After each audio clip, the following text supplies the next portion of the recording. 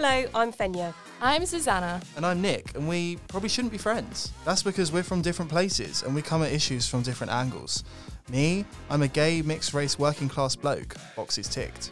And I'm a traditional Catholic woman living as an immigrant in a very liberal country. And I'm a climate protester turned riot police. But what we all have in common is we're looking to figure out what the hell is going on in the world and how we navigate it. And we'll talk about everything from politics to dating, from mental health to nutrition.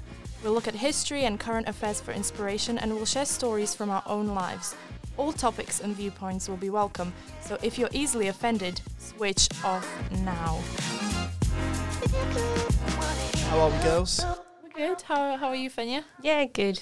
Nick, how's it going? Yeah, really good. So the documentary ended up bringing up a lot of interesting themes over the course of making it. So we thought it would be worthy to do an episode where we talked about it in a little bit more detail. We went into the documentary thinking that this was all going to be about the money. So we thought that the research was going to say that, and the creators that we ended up speaking to. The only things that we could find in mainstream media was saying this is an easy way to make money, lots of people getting rich. There are some negative sides to it, but on the whole, it's worth it. You should do it. That's the kind of mainstream narrative. I don't think the mainstream media were really representing that there were any negatives to it. I think most of them seem to be presenting this sort of idea that anybody can go on it, anybody can make millions, you don't need any qualifications, and it's really freeing and liberating for women to go on these kind of sites. And then what we found out was actually a lot of people went there for self-esteem reasons. And then to I won't say normal person, but someone who maybe doesn't have those motivations, you think, well, how can that sustain your self-esteem? Because to me, I think I would get meaning out of finding a partner or my friends or my family. So to think that I would then get validation within myself for going online and stripping naked and getting followers didn't quite make sense. But that's what happened, wasn't it, Fenya? Yeah, well, we spoke to two girls, one who was looking to get onto OnlyFans and one... Ikshita. Yeah, Ikshita. And then there was Trudy, who was already on OnlyFans, and both of them seemed to suggest that the money didn't really have an impact on their decisions whatsoever, which obviously really surprised all of us and kind of changed the whole angle of the documentary. And there wasn't really scope in the documentary. We only had 10 minutes, but when we spoke to Daniel about the idea of it all being about self-esteem, he did point out to remember that, yes, but they are doing it behind a paywall, so the money must come into it somehow. But for some reason, the women we spoke to didn't want to represent it as about the money. For me, when we were going into it, I already thought that a lot of the women would be on there for self-esteem reasons or for attention, but I thought that they would want to present themselves as... Mask it as being for financial gain. For the money, yeah. I didn't think it was going to be at such a deep level, though. I thought it might be like, I like the attention, but for some, like especially Ikshita, it seemed like, and Trudy, it seemed like a real craving to be loved, but from a distance. To receive it all, but not have to give it. Yeah, sort of to be worshipped, I think. Yeah, exactly that. To me, it seems slightly from a different angle. It seems that they want to have the benefits of a relation or the benefits of love and kind of connection without any of the risks. That's what it seems to me more than the desire to be worshipped. It's kind of that I can control this, therefore you cannot hurt me. And that's just not true. And we found that not to be true. Yeah, I'd say it definitely sounded like that was what Trudy was after, because she sounded like she'd had some bad experiences in the past and all of that kind of stuff. So she wanted to be in control. I think she felt from the way she spoke, especially when she said they're not getting it for free anymore, it was this resentment and almost that there was someone that men had been taking from women in a way that was unfair, and so women were reasserting their authority and trying to equal the playing field, I think. But you can't fight inequality with inequality and abuse with abuse. Fenya was the one who came up with the idea, so I don't know if you wanted to talk a little bit about why you wanted to go along those lines. Like, is it because there's a greater theme in society that's bothering you at the moment and you thought, this was a good vehicle to explore it?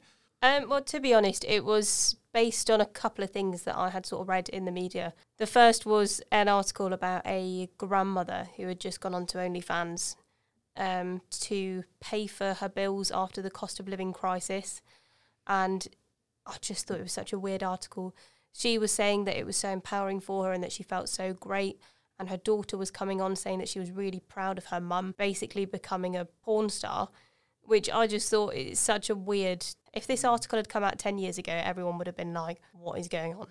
And then there was a survey that was released saying that there'd been a decline in Christianity. So I think when that came out, I was wondering whether there was kind of a link between the decline in Christianity and in the traditionally, classically Christian morals of the UK and this increase in sex work, which has always been considered immoral in this country. Do you think you answered those questions? Yes and no. I mean, I was sort of steered away from going down those lines, I think, for fear of offending a few people. Yeah. And for fear of coming across as sort of maybe supporting Christianity too much, maybe trying to plug it, which is not what I'm trying to do, because I'm not even Christian myself. I think what you were getting at, and I do think we proved, especially with Trudy and with Ikshita, that there's this idea now that there is no moral guide that we have to adhere to, so it's free. It's a free-for-all. You create your own, and that's the conflict that we... Exactly. I do think we did answer that question in a way, maybe not explicitly, but implicitly from the documentary. I think people are defining things for themselves, figuring things out, and then we ended up speaking to like Pia Matthews, who is like, well, we could be going through into a dark path here. We don't know the full consequences of what we're doing. I think the interesting part of that that kind of idea that consequences be damned is it only counts as long as the consequences don't impact me. Like those people, as soon as someone does something that they count as traumatizing to themselves, that mindset goes out the window because you have hurt me. But I'm okay to do things that impact other people negatively. And that's where I have a bit of a... And society. And society, well, society... But the thing is, people will say to you about that, well, I'm just worrying about me. But as Pia exactly. As Pia brought in, no, we have the ability to influence others, and we do that through our actions. We all know we're in our 20s. How many of you, when you have a joke about maybe being a bit short for money one month, just go on OnlyFans? It's something we all say because it's been implanted into us from somewhere. Well, no, not you, because you're a repressed Christian woman. No, I'm joking. But like, I've definitely said it. Yeah, you've said it. I've joked about it with my friends. Like, I've genuinely had thoughts about it in the past. I don't think I'd ever do it because I'm a massive prude. I mean, I was round a friend's house the other day, and her 13-year-old brother was openly saying in front of their mum, like, "Oh yeah, maybe I'll just sell feet pics." And it's just like that. It's so important to realise that these ideas seep down. And so we do need to think, as citizens, we have rights and responsibilities, don't we? It's kind of that living for self-only ideology where you care about other people doing things that harm you, but when you turn it the other way, you're like, well, no, because I'm living my true, authentic self. Are my actions harming other people? And I think that's something that's missing in that kind of, it's only about me and my truth and my authentic experience and my authentic self and my lived experience. Well, no, we don't live in isolation. It's not Trudy's world. It's not Nick's world. It's not Fenya's world. It's our collective society. But then what's interesting is that you can kind of create your own reality when you do a job like this. Daniel was saying that it's alienating, lonely work because you're working on your own and you're in a bubble. Yeah. You don't experience the consequences of what you're putting out. You think you have this connection with your followers, but they're very well aware that you're only talking to them because they're paying. And they're going to get bored. If you don't put out the right amount of content, if you don't put it out regularly enough, if the stuff that you're doing, a lot of people watch pornography and then they get bored because it's the same thing over and over again, so then they turn to more hardcore stuff. And then if you're not willing to up your sort of levels, then they're going to get bored of you, you're going to lose followers. And well, that's it, because people who got on OnlyFans in the beginning, it was probably quite a lucrative thing to do.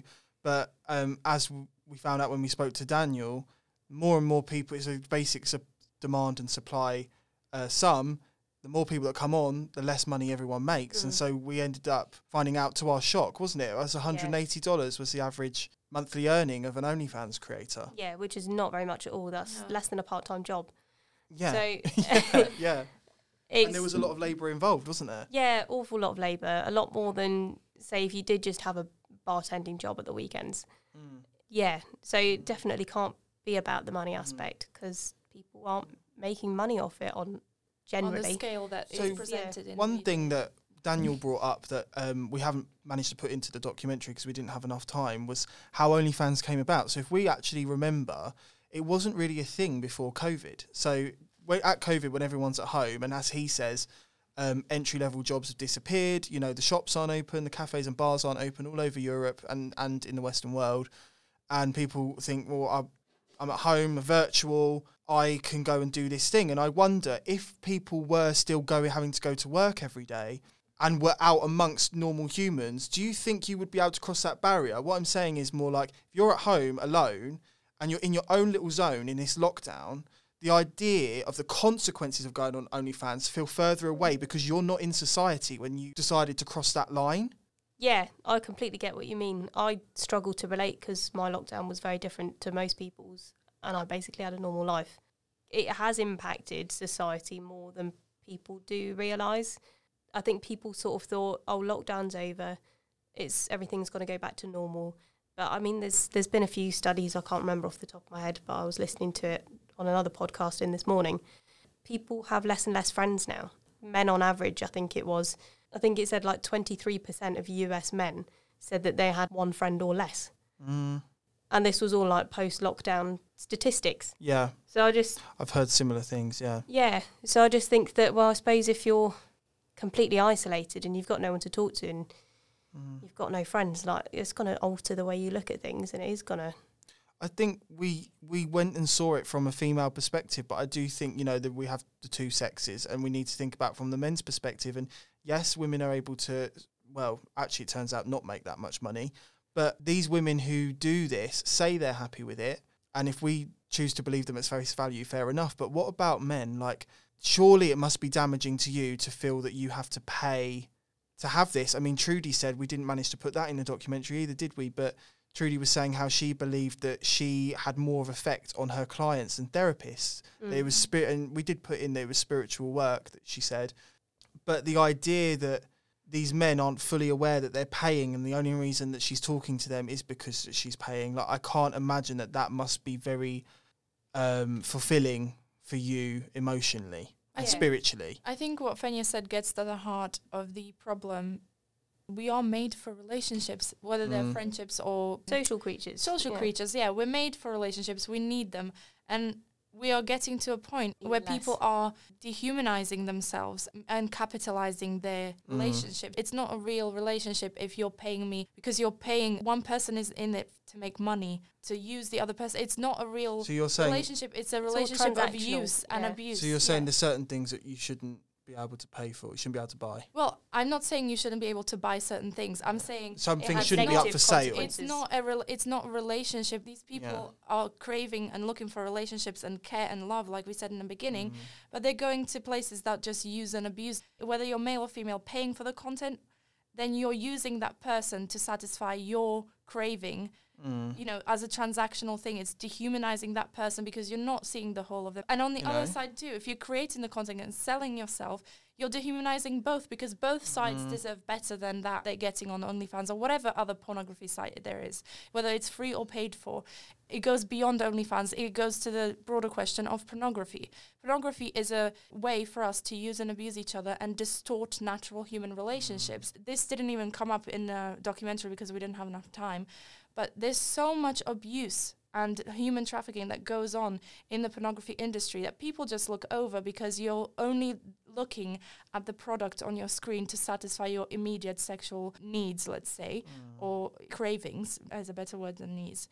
So we've stopped looking at each other with love and care and kind of wanting the best for each other. We're looking at each other of what can I get out of you to satisfy my immediate cravings. It's kind of changed. We're taking the human out of relationships, and relationships are so transactional now. We're on a road where everything's commodified. So, you know, I've got this, you've got that, right? Transaction. So I'm not saying that in every scenario is no. What I meant more, it's a trade. It's like it's but we use money to do that trade, isn't it? It's not we having a spiritual, sensual, emotional connection here.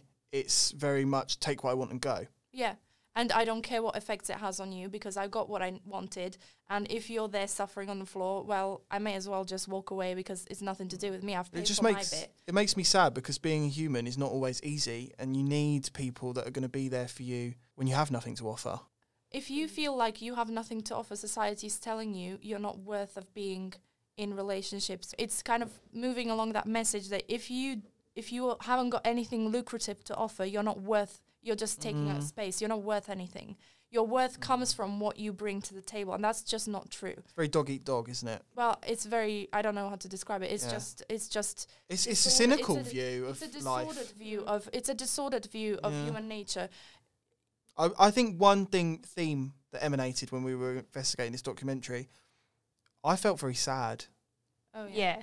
It was quite a sad experience, and it really made me go off the porn industry. So I've never had issues with pornography in the past. No, me neither. I've always just experienced it as something that is part of life.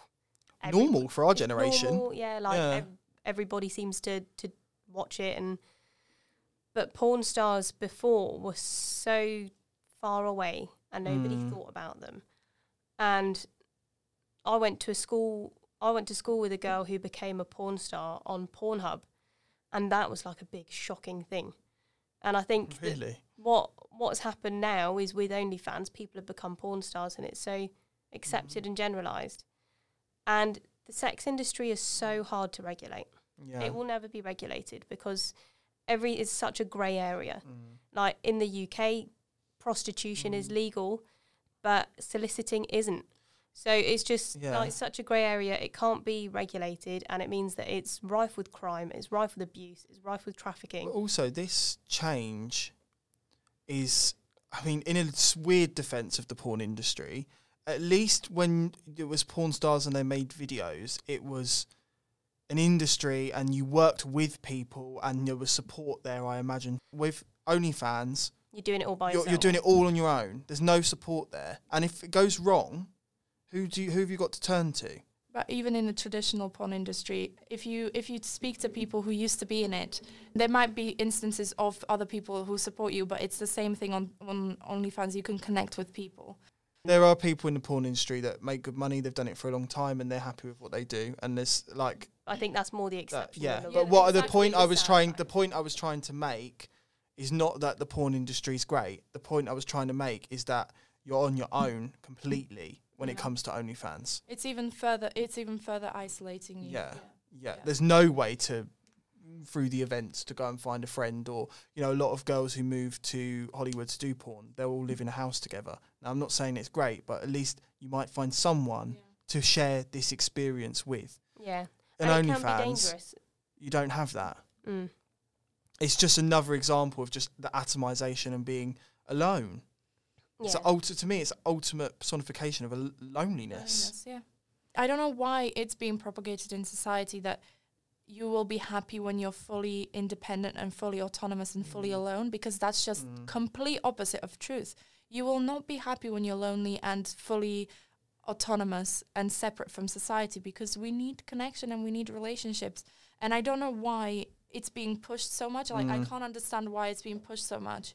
That's what OnlyFans does, is it creates that opportunity, let's say, for you to autonomous, quote unquote. Well, the barriers to doing it aren't very high. Exactly. Because you're not doing it in person. And we found that through Daniel that going onto OnlyFans is not typically a gateway to going to in person. And so the costs aren't very high. The barriers to doing it aren't very high, and I don't think you can judge the consequences. You know, if I'm going to go and stand on the street corner tonight, well, there's a wealth of stories of what could happen to you. Yeah, it's much more physically dangerous, but there are still dangers of going online. I mean, there's all sorts of harassment, stalking. People can find out all sorts of things about you online as well. Like, you're likely to be doing a lot of promotion if you're on OnlyFans and you're successful on OnlyFans, which means that you're giving out a lot of information that you don't want people to find out. Yeah. And then people start doxing and all sorts, and then like people can find out where you live. Yeah, and the argument that, you know, this is a very safe way to practice sex work, but the problem is, with the advent of OnlyFans, you're luring it in, you're moving it into the mainstream. It was on that we have a clip in the documentary of Eamon Holmes from this morning, before the watershed, this morning, talking about leaving the police and going on and becoming a millionaire from making your own porn on OnlyFans. And, well, there's nothing more mainstream than this morning, is there? Yeah. It's become so widely accepted in society. It is bizarre. It is like an episode of Black Mirror. Black Mirror, that's the one. And I think the takeaway that we want our listeners to have from that documentary is to ask the questions that, as Susanna says, I don't know why they're pushing. Why are they pushing it? To be a bit more forward thinking as well about what the consequences are if you do choose to go on it, how it's going to impact you long term, and how it's going to impact society. And if you're in your 20s, now you in 10 years you might have kids. And the truth of the matter is, most people do not make much money. If someone said to you, put your pictures out there for everyone to see forever for $180, do you think you'd cross that line? Because I don't think I would. Absolutely. Oh, well, and you wouldn't, would you, Fenya? You said in doc. I think sometimes people don't respect their bodies. They say it's body acceptance, but it's the opposite of body acceptance, because you don't respect your body enough to acknowledge how precious and valuable it is, and it shouldn't be accessible to anyone for any reason. Like, a stranger shouldn't have access to your body without your permission, and that's what the internet facilitates in this way, is that you put that picture on there, you don't have control on who sees it, and you open the door for anybody to have access to your body, which should be the most precious and private part of your being. And it should be reserved, a bit like Pia said, for the person in your life that you choose to give it to and share it with. And I think sometimes people don't realize immediately the effects this has on you as an individual as well, that in your own mind, it devalues the value of your body, kind of separates your, let's say, being from your body. And that's not the truth. But that's very much the modern life. Yeah. Now, we have somehow decided to divorce mind from body. In the modern world, and then we live more and more virtually. Now, we have to remember, no matter how much we move into this digital age, the reality will always matter. We will always have a reality. We won't always have a virtual. And you need to think about what real world relationships do I have? If my computer dies, or there's a big power cut, what do I have? What do I have? Yeah. Who's going to be there for me if I find out that my mum's got cancer? Like, who's going to be there for me if I lose my job? You know, the metaverse won't be. Yeah. Mark Zuckerberg will be there now. But it really made me emotional when Pia was talking about divorcing the mind from the body, because I thought it's so important to realise that our body is our reality. Our body is our spirit. You can't separate them. Think about how you feel after you've exercised, because that's important. That's what taking care of your body boosts your mind, and that shows you how intrinsically linked they are. It's your body, it's physical and metaphysical. You can't deny that. Once you start thinking about it, at least a smidge, you can't deny that the physical and metaphysical are connected. It's just the truth. Like, all of human history, people have understood that. We're just starting to kind of use different things to blind ourselves to that reality, because it's sometimes difficult to accept that, and it makes it difficult that I'm not fully in control of everything, and I'm not fully in control of other people. I'm not fully in control even of my own body, that things that happen in my body that I can't change. Yes, that's just reality. Well, Trudy would just say, shut up and get down on your knees. And I say to Trudy, I pray for you, Trudy. I'm on my knees praying. Bless you. But I think it kind of highlighted that people often illustrate this as a joyful thing and as an empowering thing. But everybody that we've spoken to that's in this industry is not joyful and doesn't feel empowered. No, there's overwhelming sadness coming from them. Sad and depressed, and kind of... They've all come from a place of abuse. Desperation is the word that always screams at me. Not necessarily in a nasty way, but just not in a real way. But like, you're craving something, so you're willing to do anything. That kind of, desperation. You're willing to do anything, give up the most private part of your life to get that affection. You're just doing it in the wrong way. It almost, when I listened to Trudy, I mean, I don't know because I didn't ask her directly, but I got the sense that she was used in such a way, and she has a semi-successful relationship, it seems like now, that it's almost like she needed to stay with that toxicity of someone abusing using her body. It seemed like she didn't want to let that go because she was used to it, almost addicted to it. She wanted to stay in that swamp. And so I think what we wanted to show with that documentary was that OnlyFans is not the silver bullet that everyone seems to think it is. I think we did that quite successfully. And that, for a society to work, we need to be able to put in the hard graft and build something, create something. At the end of the day, if you're just living off your body, you're not creating a legacy or something. You're not building anything. And it's not productive. It's got a time limit. Yeah, it's got a time limit. Like, so long. It's going to start yeah, aging. Yeah. It's like, if you get injured, that's it. Your career, your livelihood is gone. Yeah. So there's just so many risks. What you think is we can all take our clothes off. Yeah. Not all of us can build roads. Not all of us can create medicine. Not all of us can create brilliant podcasts.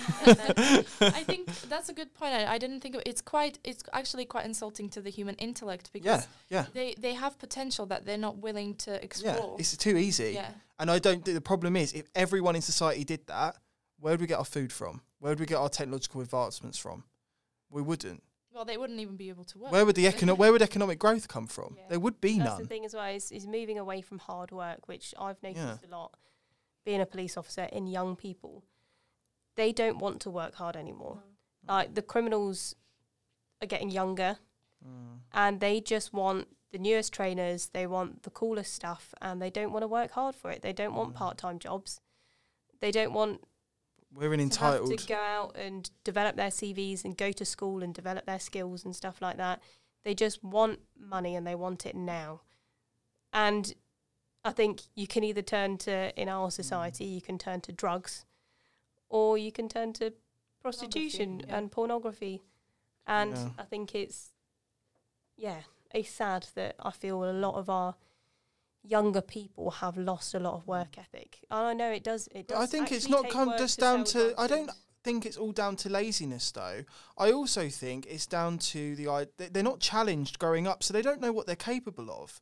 They don't have the confidence, and so they think, well, I want to live a comfortable life. I'm never going to be able to go out there and make that for myself. So I know I'll do the easiest thing, which is take my clothes off. See, I would disagree with that, because I think we live in very much a generation where we're told we can do whatever we want. We can be whatever we want. The world is our oyster. Yeah. We've got no responsibilities. But do you not think behind parents that don't say the word no? Yeah, I agree with all of that. But do you not think behind all of that is they've never experienced real world, they've never experienced challenge and difficulty and persevering through it. So the idea that you come up against a hurdle, now they'll just shirk from that. Because they've never had to. Like, for me, one thing I remember is when I was for an easy example, my dissertation, I never thought I wanted to do a documentary. I never thought I'd be able to do a dissertation. And because of COVID, they cancelled the fact that we were doing a documentary in my module. So I had to do a dissertation a year later than everyone had started working on theirs as well.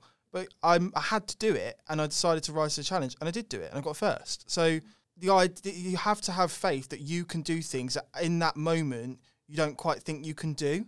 You have to be able to rise to challenges, and I think a lot of this generation have never had to, because what we do is we go, we need this amount of people to get an A star this year.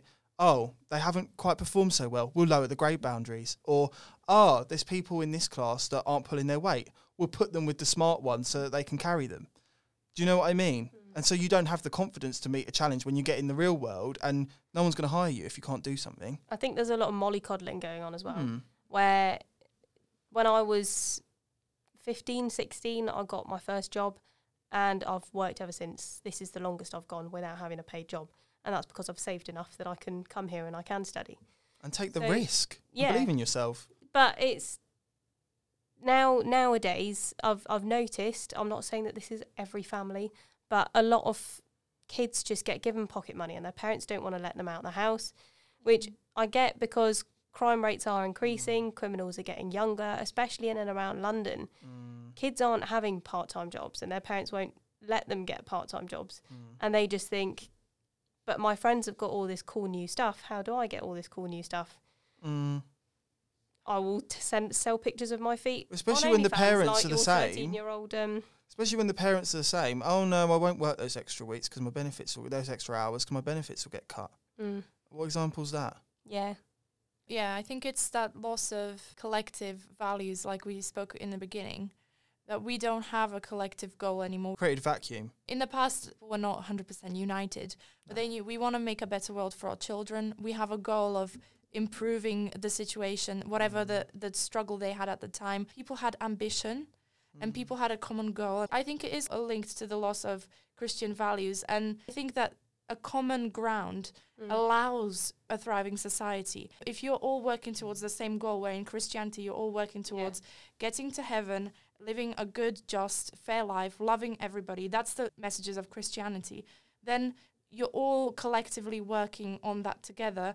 Of course, it's not going to be perfect because we're not, we're not living in a utopia. It is understood in society that that's the goal of life. You want a better future. You want to, do things that are impactful, like you were saying, that are going to stay for a longer time, that are beneficial to more people, not just myself and not just my immediate circles. And you want to be ambitious and create UT. You want to be ambitious and create science and progress. We've lost that because there is no common value anymore. There are as many values as there are people, as many truths as there are people. I think sometimes when we're in discussion, we forget that when we say the same word like truth, to everybody it means something different, and they have a different idea, and that wasn't the case in the past. And I think that's something that we're going to have to overcome, because there can only be one truth. So which one is it? You can't have 6,985 truths in one room. There's only one. Unfortunately, we live in an era where this is postmodernism. So this is the era that everything's relative. And there is no individual truth on anything. But I think that's something we're going to have to overcome in order to come back to that community and kind of building things. I think it's about community. Yeah. I think you feel much more resourceful and resilient if you feel like you have people behind you supporting you. And so if you don't have much confidence because you haven't been challenged, if you feel like these people are there to catch me if I fall, you might be more likely to try something that you're scared of doing. You have people there to catch you if you fall, but also you have the responsibility likewise towards them. If they fall, you're there to catch them. So it kind of keeps both ends engaged and motivated. We've lost that. There's meaning there because you're like, I have a role to play in the community. And I think if you feel lonely and you feel alone, don't go on OnlyFans, because you're only fulfilling that prophecy. You're only going on to another lonely, atomized endeavour, which then pushes this further in our society.